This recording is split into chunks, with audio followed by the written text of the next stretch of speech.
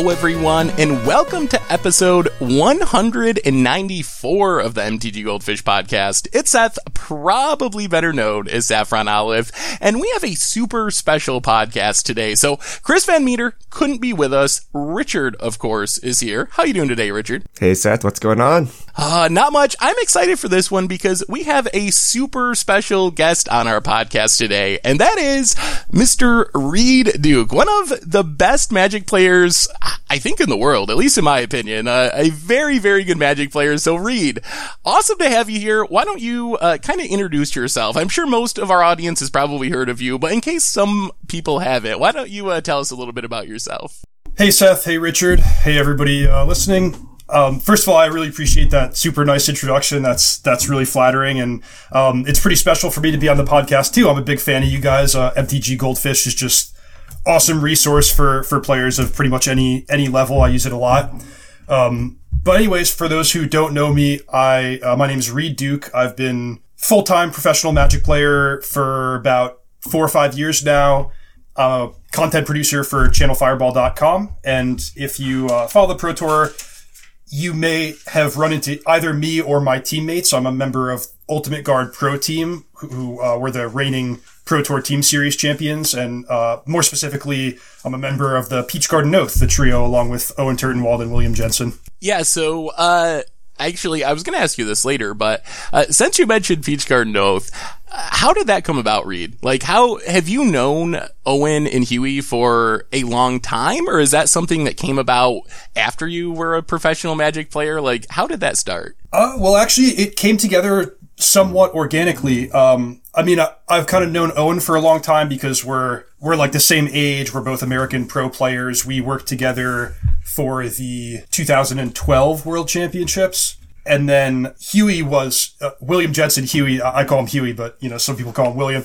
He came back to the game after a hiatus for a handful of years. And when he came back, he joined my team, the Pantheon, which is full of like a lot of old school Hall of Famer type guys. John Finkel, who was a good friend of Huey, since the old days. So Owen and Huey and I sort of linked up in that way, but, you know, we hit it off pretty early and we started playing the team Grand Prix together. And we just, you know, became good friends. We learned a lot from each other, in terms of growing as Magic players. And if you want to know where the actual name, the Peach Garden Oath, came from, that's from, a novel called Three Kingdoms, which has also spawned, you know, like a million television and movie and video game series, Romance of the Three Kingdoms, Dynasty Warriors. But, I'm really into it, and Huey saw me reading the book one time, and he's like, oh, I love that stuff, like, you know, Peach Garden Oath, and, you know, from there it's just a natural evolution that, you know, since there are 3 of us, we should be the Peach Garden Oath. Yeah, that is one of the coolest team names. I think it harkens back to a different time where kind of now team names are kind of serious. So Peach Garden Oath, I love the fact that people are like, oh, PGO, that sounds so cool. So as you guys know, this podcast is sponsored by Spikes Academy. And Reed, I believe you have something special coming up on Spikes Academy, a modern course that's available for pre-order. Can you tell us about what's happening on Spikes Academy with yourself? Well, yeah, you said it, Richard. I've got a modern course coming out on Spikes Academy on November 1st. It's actually available for pre-order already, and you get a discounted price if you pre-order rather than waiting until the actual release on November 1st. But this is a project I'm really excited about. Spikes Academy is a cool new website. The first original teacher was Paulo Vitor Dama de Rosa, and I've watched his whole course. It's super helpful. But the idea basically is that it is a complete self-contained course featuring both lectures and examples, graphics, workshops, quizzes, and once you purchase the course, you have it forever. So you could take it at your own pace, which is super helpful, I think, in learning from Magic content, because just like with anything, if you sit down and you binge like 12 hours of something in a row, you know, you read all the articles on channelfireball.com or all the articles on starcitygames.com, that's great, but you're probably not going to retain all that information. So it's better, in my opinion, sit down, watch a little, you know, take your lunch break, digest, maybe do some examples, play a little bit and try to integrate what you learned, and then go back and learn more. And taking that slower step-by-step approach is what's going to really allow you to take in the information and grow as a player, rather than just having someone, throw a million pieces of new information at you and just hope one or two of them stick. I think the model of Spikes Academy is really great, where you can just buy the course and have it and take it at your own pace, review previous lessons if you didn't get something or just want a refresher. So I'm pretty excited about the project, and my course is about the Modern format in general, coming out on November 1st. Yeah, I think Spikes Academy is really cool. Magic players spend a lot of money. We spend a lot of money, going to pro tours, going to Grand Prix, getting hotels, buying decks, eating out, and we spend a lot of time. People watch tons and tons of content. They try to get, the latest tips from pros and things like that. So it's a natural extension to, have a focused learning environment. Like, when you play football or baseball, you do dedicated training. You don't just go play games and that's the only thing you do. If you want to get better and be serious about it, you do training. So I think it's pretty cool we have a place to do that now. Now, Reed, you mentioned the course. What kind of player are you targeting? Like how experienced should I be? Is it for a new player? Is it for a PTQ grinder? What kind of player are you focused at? Well, it's not so much about the type of player that you are, so much as the player that you want to be, that you're aspiring to be. And, you use the football training camp analogy.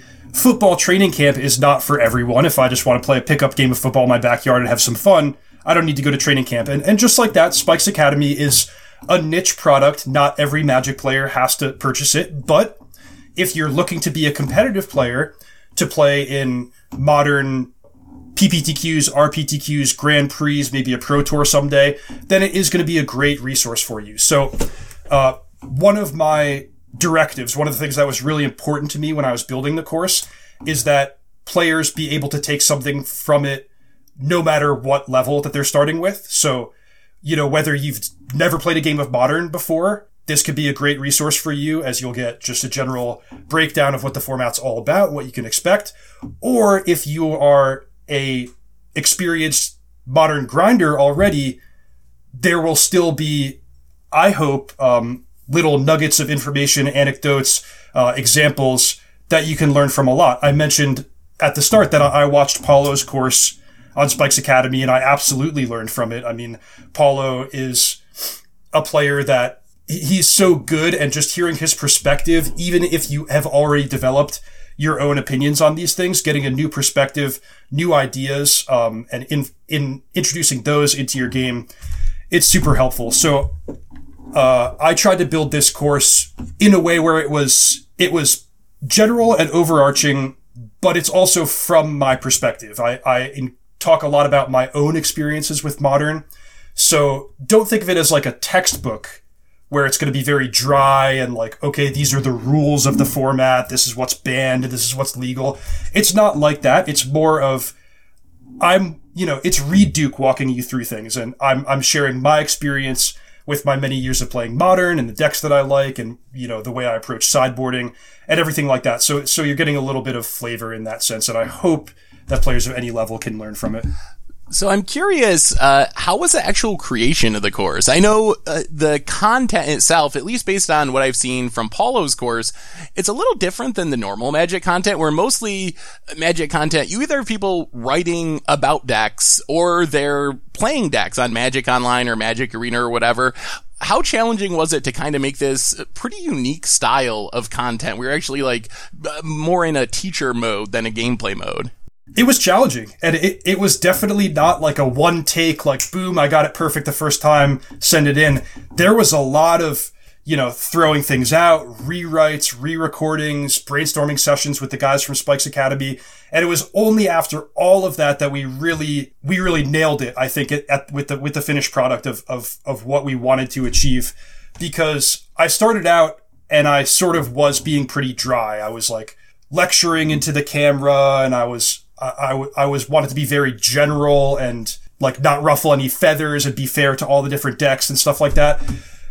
And that just wasn't really working. It wasn't exciting. It wasn't personal. So we sort of worked out more that it would be a course from my perspective and striking the right balance of touching on all the different aspects of the format while also giving enough specifics that experienced players could learn from it. The directive that I started with was create a course about Modern. And we all know that that's a tall order because Modern is huge and there's so much to it. I mean, I could make an entire course about like turn one of a particular matchup of Modern and there's 100 decks in Modern. So finding the balance of how general to be and how to cover all the decks and all the important aspects of the format while also including these specifics where people can be like, oh, I never thought of that particular thing and walk away having learned something new. It was difficult to find the right balance, and it took a lot of trying different things before we really found the best way. Yeah, that sounds really cool. So it's available for pre-order right now on spikesacademy.com. It drops November 1st, the Modern course by Reed Duke. That sounds really awesome, so I hope everyone should check that out. Now, Reed, so we know you play Modern, obviously. We know you play Legacy, Standard. Do you play the more casual formats of Magic? Do you ever sling EDH? Do you play, I don't know, Two-Headed Giant? Do you ever play any of those more casual formats? Well, I'll start by saying that I love that stuff. I mean, it goes without saying that I just love Magic, and I'll engage with Magic in basically any way that's possible. And I love being creative. I love playing with cards that I don't get to play with in super competitive Grand Prix Pro Tour formats. But the catch is that I don't get as much time to play those formats as I like, because so often when I'm firing up Magic Online or Arena, it's because I'm practicing for an upcoming tournament, and there aren't Grand Prix and Pro Tours in Commander and in Pauper and all these like really fun formats. I did, back in the day, my brother Ian and I built some Commander decks to play against, just play against each other. We didn't have a big group of friends to compete with at the time, but we were just like, we'll play our favorite cards and we'll run up against each other.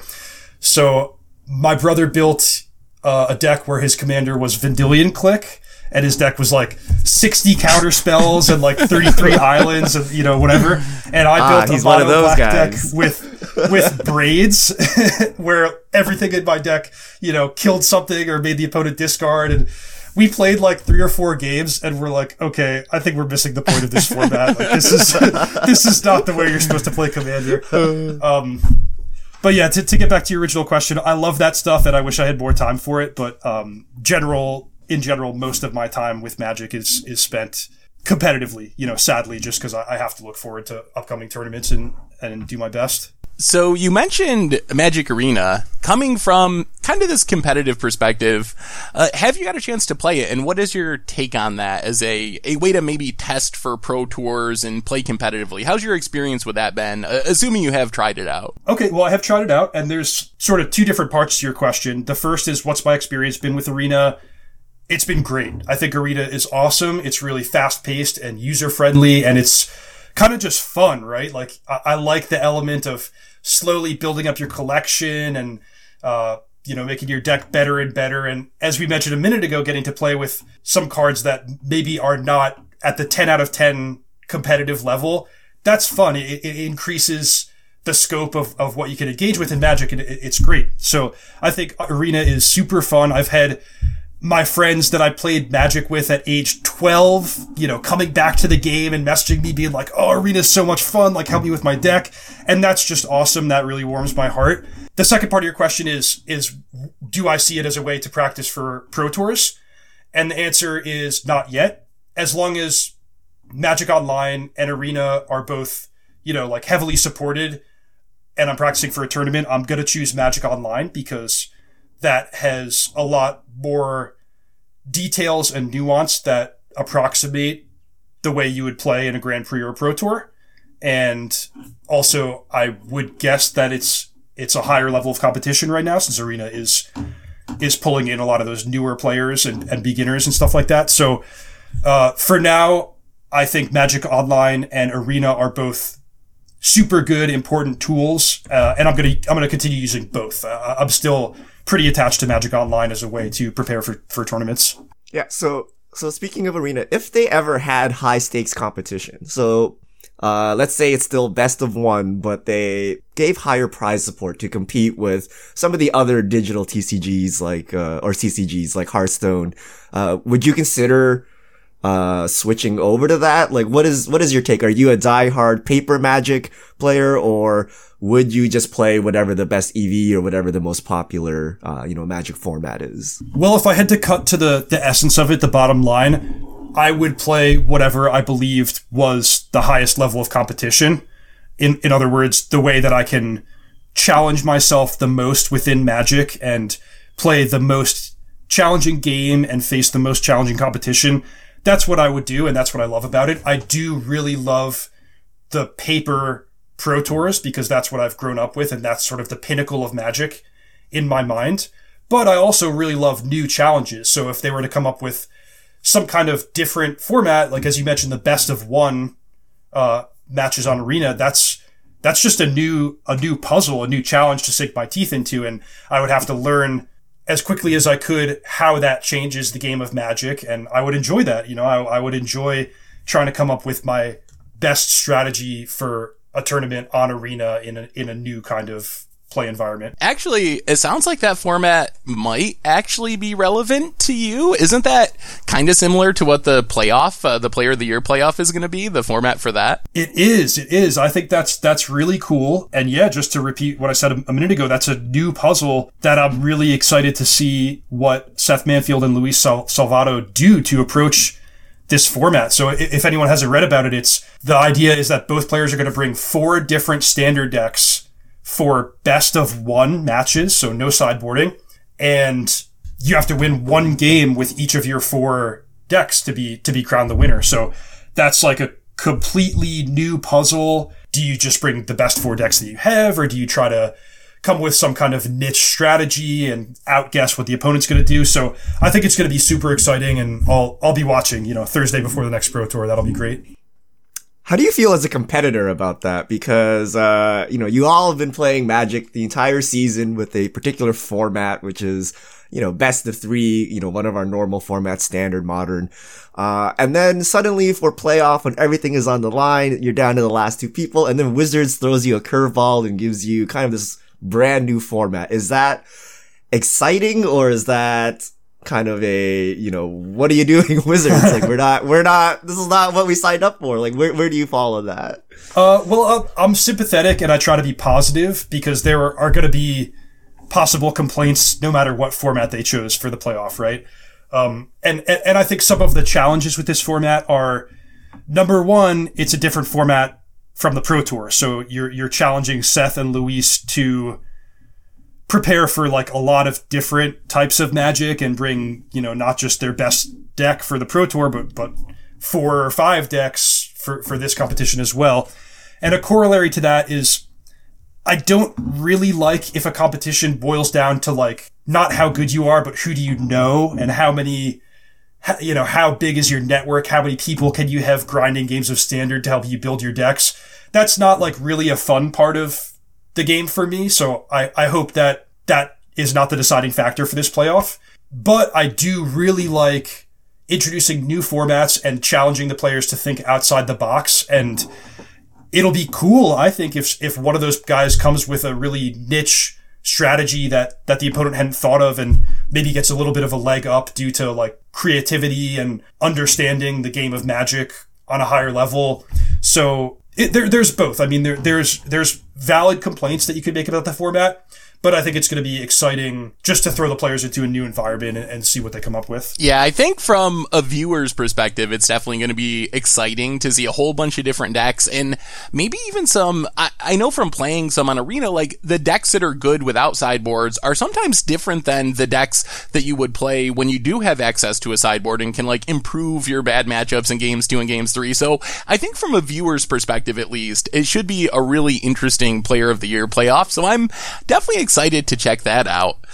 Moving on from kind of digital stuff, you're doing a Modern class, Reed, on Spikes Academy, so we wanted to talk to you a little bit about the Modern format. And first off, we had kind of one of our first big Modern events, maybe the first big Modern event, since we've had Guilds of Ravnica cards legal with the SCG Open this past weekend. And I wanted to ask you a little bit about the decks that seem to be performing well. And the first thing that kind of stuck out is all of a sudden everyone's playing Dredge. It's been like that on Magic Online. I think Dredge was the most played deck on day 2 at the SCG Open. What is your take on the resurgence of Dredge in Modern? Well, you're referencing Creeping Chill from the new format. I've been playing a bit of Modern on Magic Online, as I do have a Grand Prix coming up in Atlanta, Georgia. And I've been losing to Dredge a lot. There's no no sugarcoating it there. It's a really, really good deck, and Creeping Chill does change the dynamic a bit. I'm a frequent Jund, Abzan, black-green player in Modern, and I've played the Dredge matchup a lot, and well, it's not a great matchup. It has come up for me in the past that I've just won games fair and square. You Thoughtseize one of their cards so that they're not as explosive, and you get down to Scavenging Ooze, and your Tarmogoyfs are big, and you can sometimes just manage the situation if you're really careful with your fair cards. And I think that's not true anymore with Creeping Chill. I think basically starting the game at what's it going to be, an 18-point life deficit, effectively, if you think the game's going to go long enough for them to mill approximately 3 of their Creeping Chills. That's just really hard to overcome with fair attacking and blocking. And Burn used to be a challenging matchup for Dredge. I think that's probably changed quite a bit with Creeping Chill. So I think the deck is amazing, and I think we are getting back to that dynamic where it's do you want to pay the Dredge tax? Do you want to come with 4, 5, 6 sideboard cards in order to have a good matchup against it? Or do you want to say okay, I'll just lose if I play against a dedicated graveyard deck? And those are the decisions that I think we're going to have to be making when we play Modern in the coming months.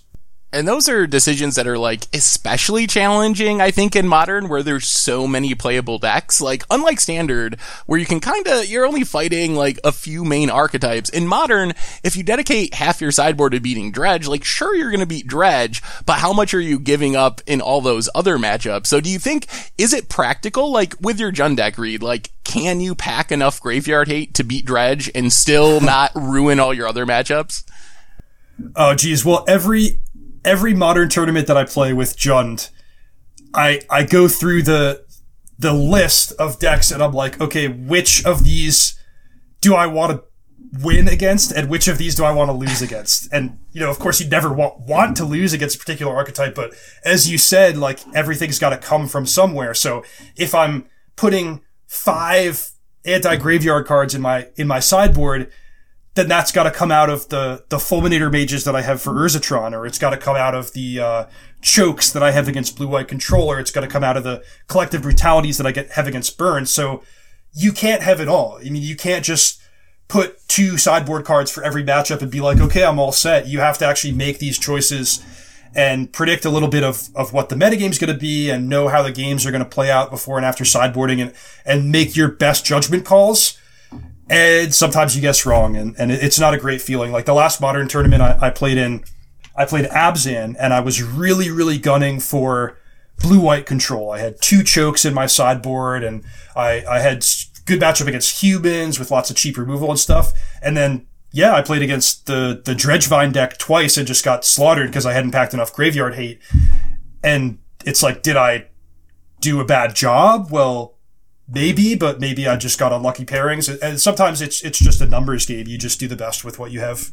How do you feel about that aspect of Modern? The fact that you really can't beat anything. I know from watching some other pro players on social media and stuff, it seems like some people really dislike that aspect of Modern, while other people view it more as a feature of the format, which makes Modern unique from some of the other formats. Where do you fall on that scale as far as not really being able to beat everything like you might be able to in Standard? Well, variety is the spice of life, guys. I think one of the great reasons that Magic is such a good game is the variety of ways that you can engage with it. And I think you said it really well, that this is an element of Modern, and it's what makes it different from Standard. You know, if you want to show up and like kind of always play some spectrum of a mid-range mirror and every deck can beat every other deck, then Standard is probably the format for you, or maybe Limited or whatever it might be. But if you enjoy these really extreme matchups and decks that sort of break the mold and play Magic in a much different way, then that's why you would choose Modern. So yes, it's kind of stressful as a pro player that there are going to be some elements that are out of my control, and there are always going to be some bad matchups if I get the wrong pairings. But it's just what makes it fun, and I enjoy the puzzle, the problem solving, and the stretching my limited resources as far as they will go. So I think Modern's really cool. I really love the Eternal formats personally, but what's great for one person is not great for another person. So just there's all these different formats, and you can choose the ones that you enjoy the most. I don't think anyone's wrong to say that they're frustrated with Modern, but I personally like it.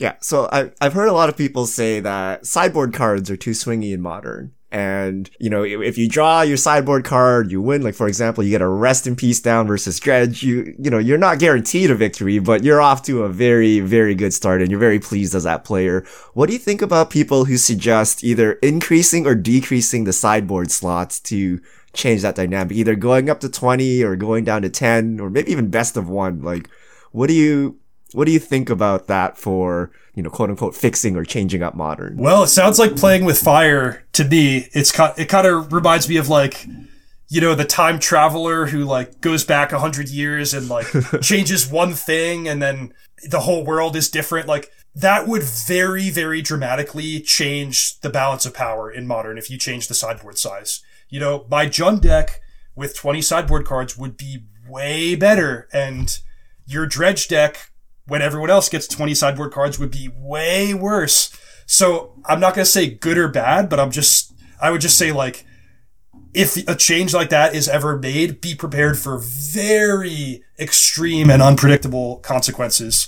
I would not make Modern a best of 1 format. I think the sideboard is really important for the balance of power and just like making the game fair, because extreme strategies would be so powerful in a best of 1 environment. Yeah, I mean, anything's possible. I'm open to anything, but right now, the number of sideboard cards being 15, that's a very important aspect of the Modern format. Yeah, and it makes your deck construction and choices all that more important, right? Like what cards you want to keep, what cards you want to cut, because you have only 15 sideboard slots. So Reed, you are kind of the BGX master, Abzan Jund. One of the most hype cards from Guilds of Ravnica was Assassin's Trophy, and this past weekend we basically didn't see much of it. It didn't make much noise at all. What do you think of this card? Is it a staple of the format? Are you playing it in your Jund decks? All right, well, you guys are going to get the exclusive scoop here, because I have been asked this a lot of times since this card was first previewed, and I was being careful. I was reserving judgment. I didn't want to make like a first impression article for Channel Fireball, because I want to actually play with it myself and learn about it and have some quality and authority behind what I say. But I have played with it now, and the first time I'll express my opinion it is coming right now. I think it is just okay. I think it's not the savior of black-green that many people want it to be. I don't think it automatically makes Tron a good matchup or anything like that. The thing is, the black-green deck, the whole point of it is it runs on very thin margins. So you can't really afford to make an unfavorable exchange on turn 2 and still win most of those games. So, for example, one of the things that people really like about Assassin's Trophy is its flexibility. You could destroy a Search for Azcanta or an Urza's Tower or a Leyline of Sanctity, whatever it might be. But I think if I blow up my blue-white control opponent's Search for Azcanta on turn 2 with Assassin's Trophy, I'm losing that game most of the time, just because the extra land matters a lot. The games are very close, and that's an unfavorable exchange. You know, it's effectively a 1 for 0. All I'm doing is slightly downgrading their card. So I don't think you really want to just jam for Assassin's Trophies, and I don't think the strategy of trying to run the opponent out of basic lands with like the 4 Field of Ruin, 4 Assassin's Trophy, 4 Path to Exile type versions, I don't think that's really a great strategy either. But I do think that having 3 answers to Teferi, Hero of Dominaria instead of 1 is useful. I think having 3 answers to Leyline of Sanctity instead of 1 is useful. So I think Assassin's Trophy is just one more tool that you're going to mix in as a 1 or 2 or maybe 3 of in your Jund or Abzan or Black-Green deck. But I think you still have to have a diverse suite of removal and find the right tool for the right job. And, I'm not putting my Abrupt Decays away anytime soon, if that makes sense. As a Jund player, Abzan player, Green-Black X player, how do you feel about your archetype right now in Modern? Like, is it a good time to be playing those decks? A bad time? A fine time? It's a mediocre time. Like, we talked about Dredge, and graveyard decks inherently are not a great matchup, and the nightmare scenario with Jund or Abzan is when you're being pulled really far in all different directions at once. So if I was going to play Jund at my next tournament, which I might, I still love the deck and I win with it sometimes, so this is going to be a strong consideration for me. I will probably be packing a lot of graveyard hate to try to combat the Dredge decks. But as we mentioned earlier, that comes from somewhere. It probably means fewer Fulminator Mages or fewer Collective Brutalities. So all this effort towards beating Dredge will weaken my deck on the whole. So in general, the resurgence of Dredge is not good news, and being pulled in a lot of different directions at once is not good news. I do think one of the decks to beat in Modern is still Blue-White or Blue-White X Control. And I think that can be a pretty good matchup for Jund and Abzan, especially if you're willing to play with Choke, which is just an amazing, instant KO type card for a matchup that goes long and you get to see a lot of cards. So I think Choke is a great reason to be choosing one of these decks right now. So that's a little bit of a saving grace, is if I can just devote 2 sideboard slots and be pretty comfortable with one of the most important matchups, a deck that's chosen by a lot of the really strong Modern players that you could expect to gravitate towards the top of the standings. That's one thing that these decks have going for them, but you got your work cut out for you with so many different opponents that you're liable to face at a Modern tournament. Yeah. So I'm a big fan of Jund. That's one of the reasons I love all your content. I always look up, what is Reed Duke doing with Jund? So if you're like me and you're wavering and you feel Tarmogoyf is not in a good spot, what kind of decks play like Jund but are better positioned for the meta? Well, one of the cards that I most want to play with for Grand Prix Atlanta is Jace the Mind Sculptor. I even tried out Sultai a bit on Magic Online just to have, I was like, Assassin's Trophy Snapcaster Mage and, Jace the Mind Sculptor, Creepy Tar Pit. These are all cards that I'm excited about. And I think Jace, well, naturally it does go in Blue-White Control, and that's one way to play it, but it's also just one of the most potent, sort of tap out threats in the format, and lets you dig to your sideboard cards and have more answers to your one-ofs, for whatever situation. So I think Jace is a really good, Jund type of card if you want to play a fair tap out deck, like Blue Moon or Teamer or a Jeskai Control or a Blue-White Control. Those are all decks that you can sort of side grade to if you're not comfortable with Jund. I know that Gabriel Nassif has been playing with White-Black mid-range on his stream, and that's a deck that seems to be showing some promise and has a lot of Jund-esque aspects.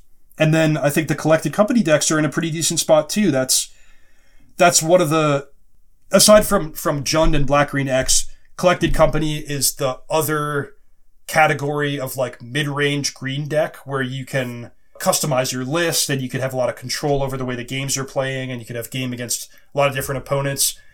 And I think those decks are pretty strong right now, and you can play with Choke also, which is a card I'm pretty excited about. So Collected Company is another way to go if you're not looking to play a really extreme strategy. So, wanted to move on and ask you some questions about organized play, but first, one last Modern question, just for my own curiosity. Do you have a favorite Modern deck that you can't play at GPs? You can't play at Pro Tours because it just, isn't gonna get you there, but do you have a deck you really like to play but isn't quite there competitively? Soul Sisters?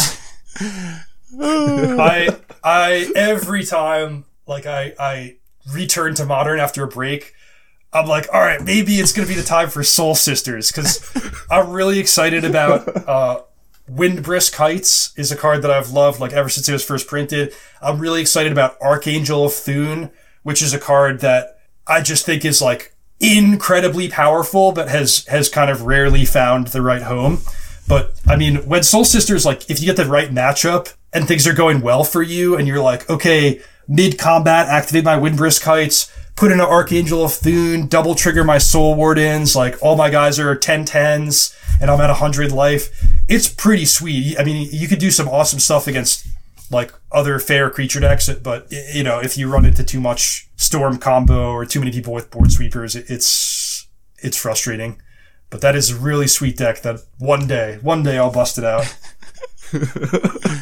All right, so as far as organized play, we had a big organized play announcement that people were waiting for a while, with like finding out about more Pro Tours next year, the GP schedule, Magic Fest weekends. What was just your overall impression of that announcement, Reed, as someone who's a pro player? So this impacts you pretty directly. Overall, good. I mean, we could take it point by point, because I think there's some good and some bad and some frustrations and stuff like that. But overall, probably the biggest change is the Grand Prix is being Magic Fests now. I think that's an awesome change. Like, Magic is not just for the pro players. It's not just for the highly competitive players. Magic is an amazing game because you can engage with it in such a wide variety of ways.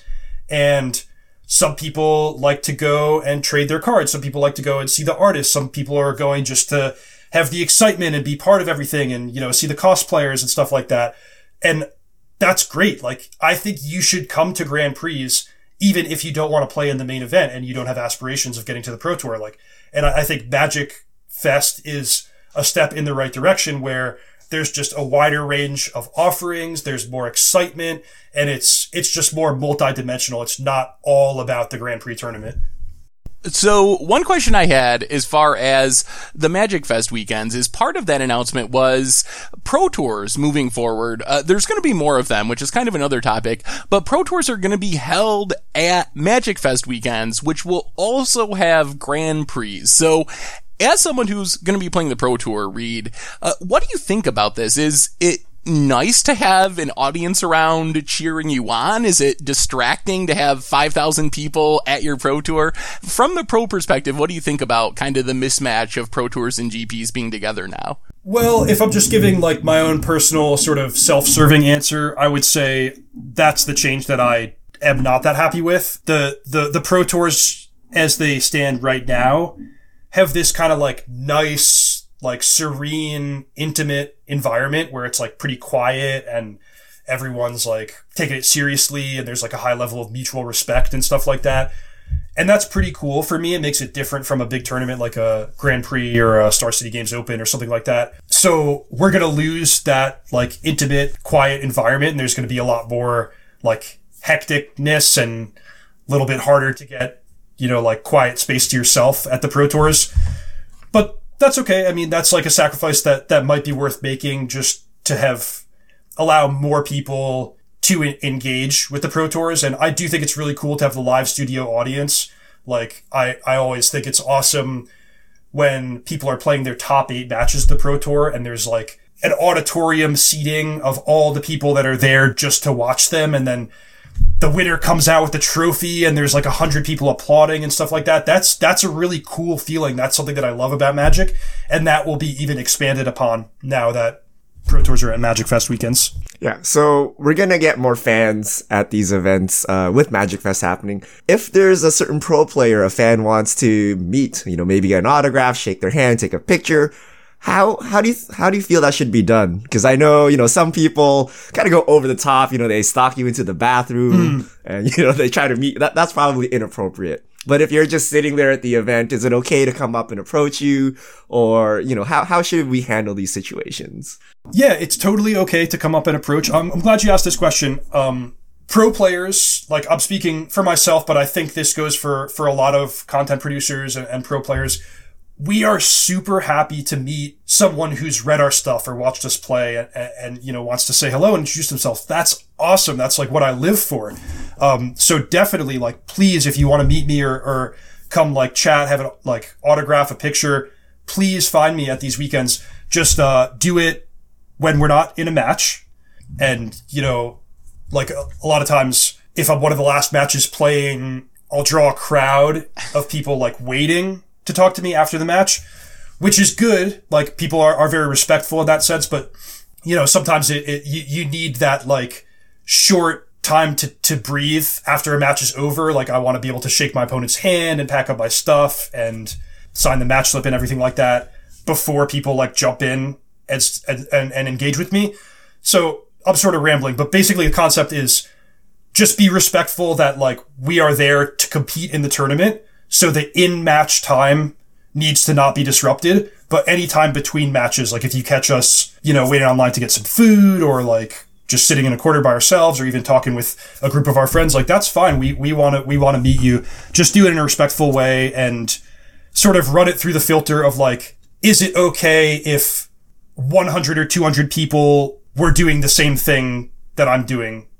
So what I mean by that is, like, if you want to come up, introduce yourself, get an autograph, get a picture, awesome. Like, that stuff is great. I want as many people to do that as possible.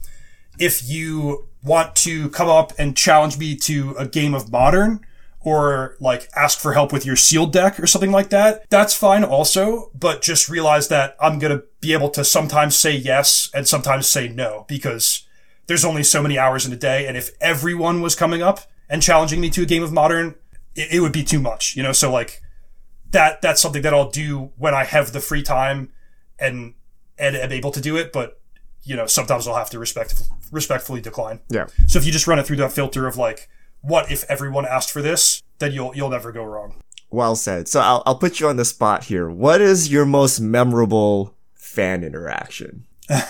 Well, geez. I mean, it was super special for me when I was younger and I was first getting my start to go to a tournament and meet someone who was like, Reed, I watched you play online, like, at the last Pro Tour. Like, Reed, I read your article and it helped me and it, like, influenced the way I was building my deck. Like, that was just awesome.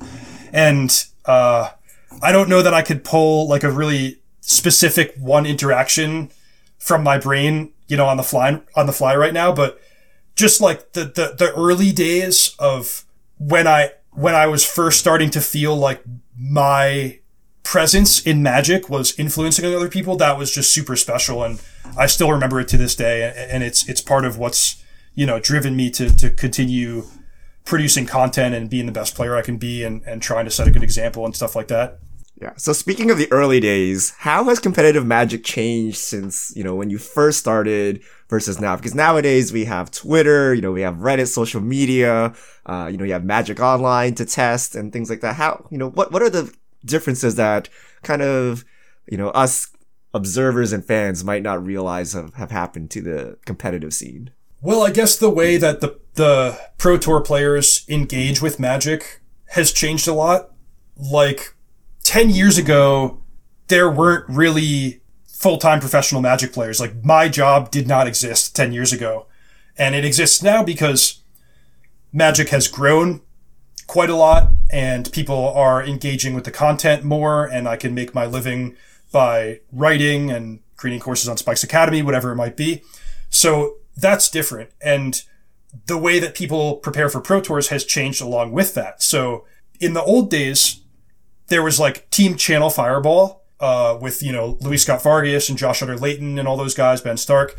And that was, like, the big Magic team. And there weren't really necessarily parallels or competitors to that team in other parts of the world. Like, sure, you know, every once in a while people would meet up and practice together, but there wasn't, like, a sponsored, concerted team that did what they did every single Pro Tour. And similarly, when I joined the Pantheon, we were preparing for the Pro Tours in a different way than our competitors were. And I think it showed in the early days that we had this big advantage. Like, a lot of times we'd come with a great deck and be really well prepared and do well in draft and everything like this. But now the playing field is more leveled. There are teams everywhere in every part of the globe. There's a bunch of different pro American Magic teams that are all, like, highly competitive with one another. There's not one team that you can point to and be like, they are the best. You know, like, they beat everyone else every time. That doesn't exist anymore.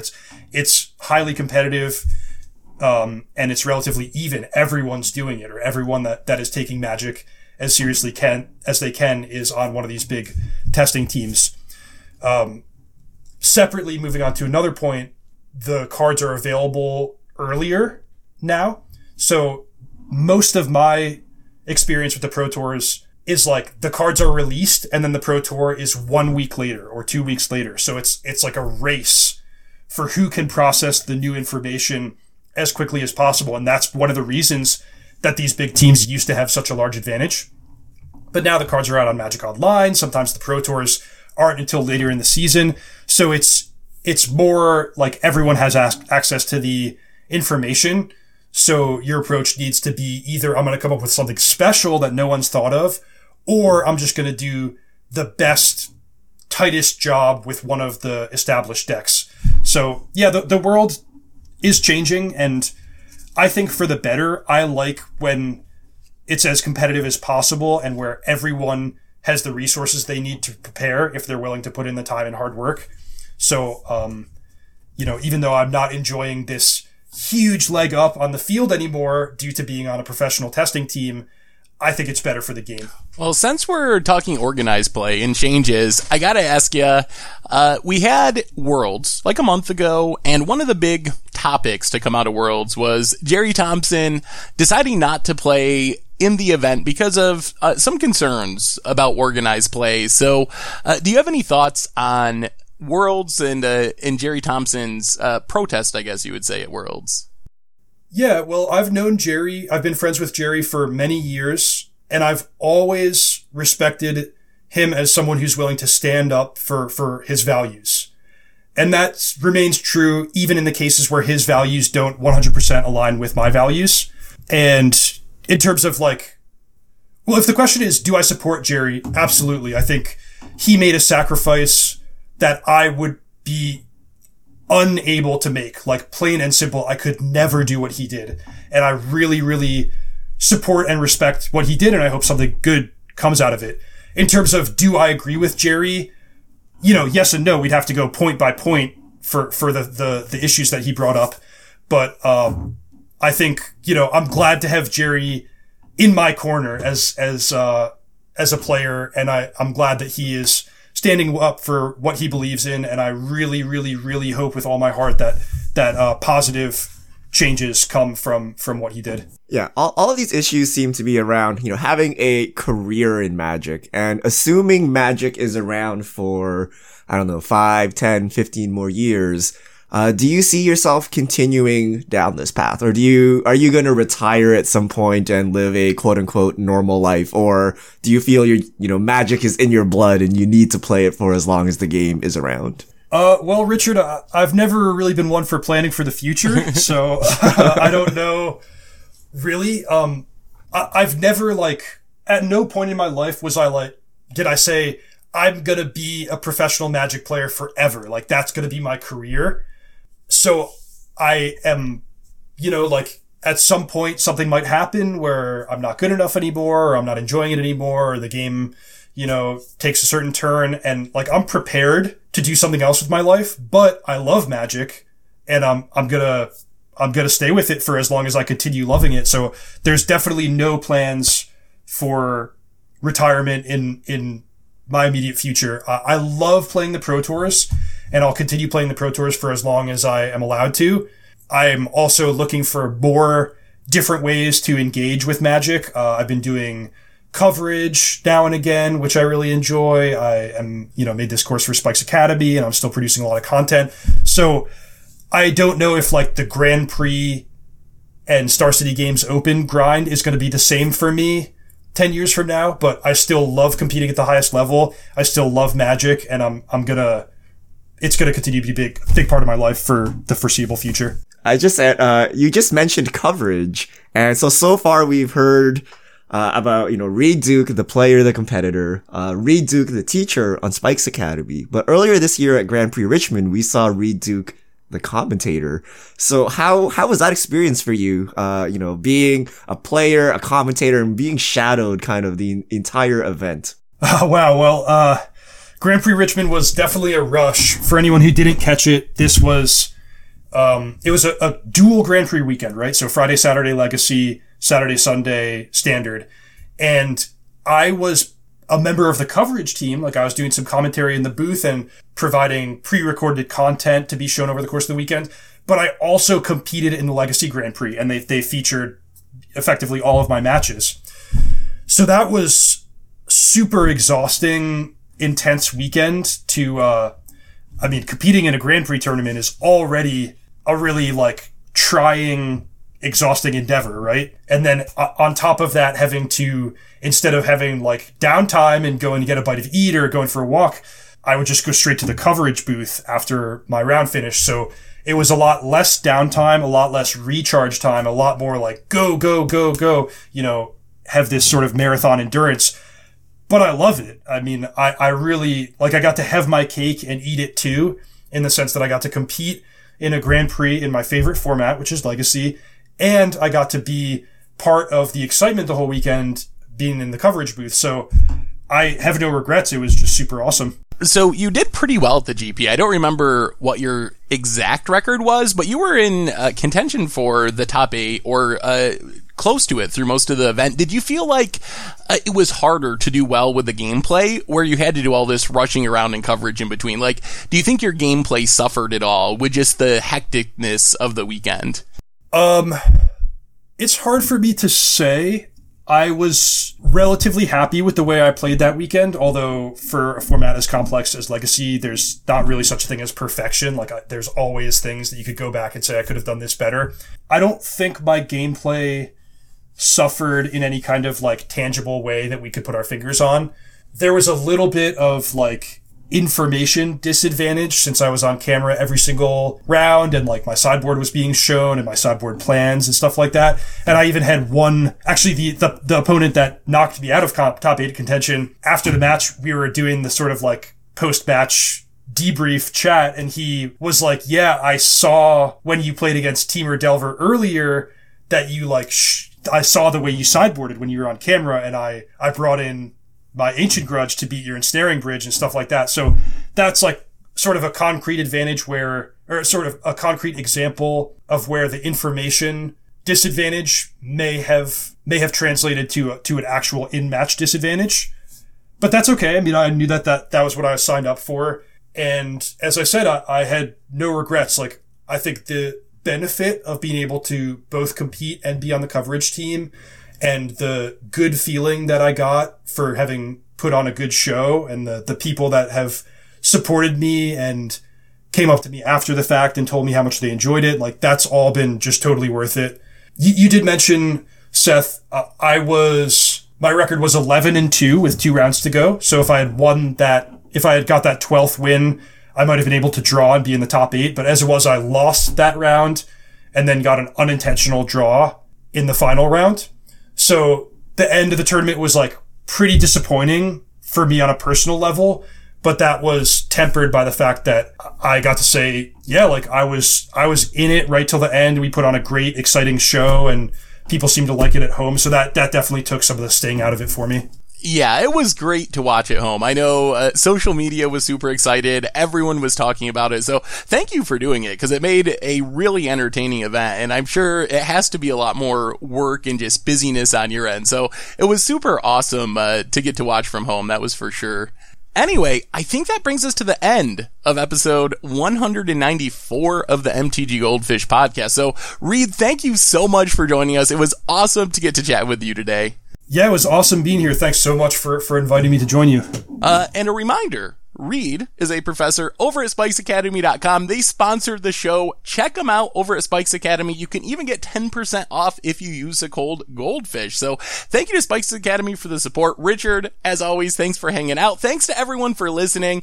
So that does it for today. Have a wonderful week, everyone, and we will talk to you soon.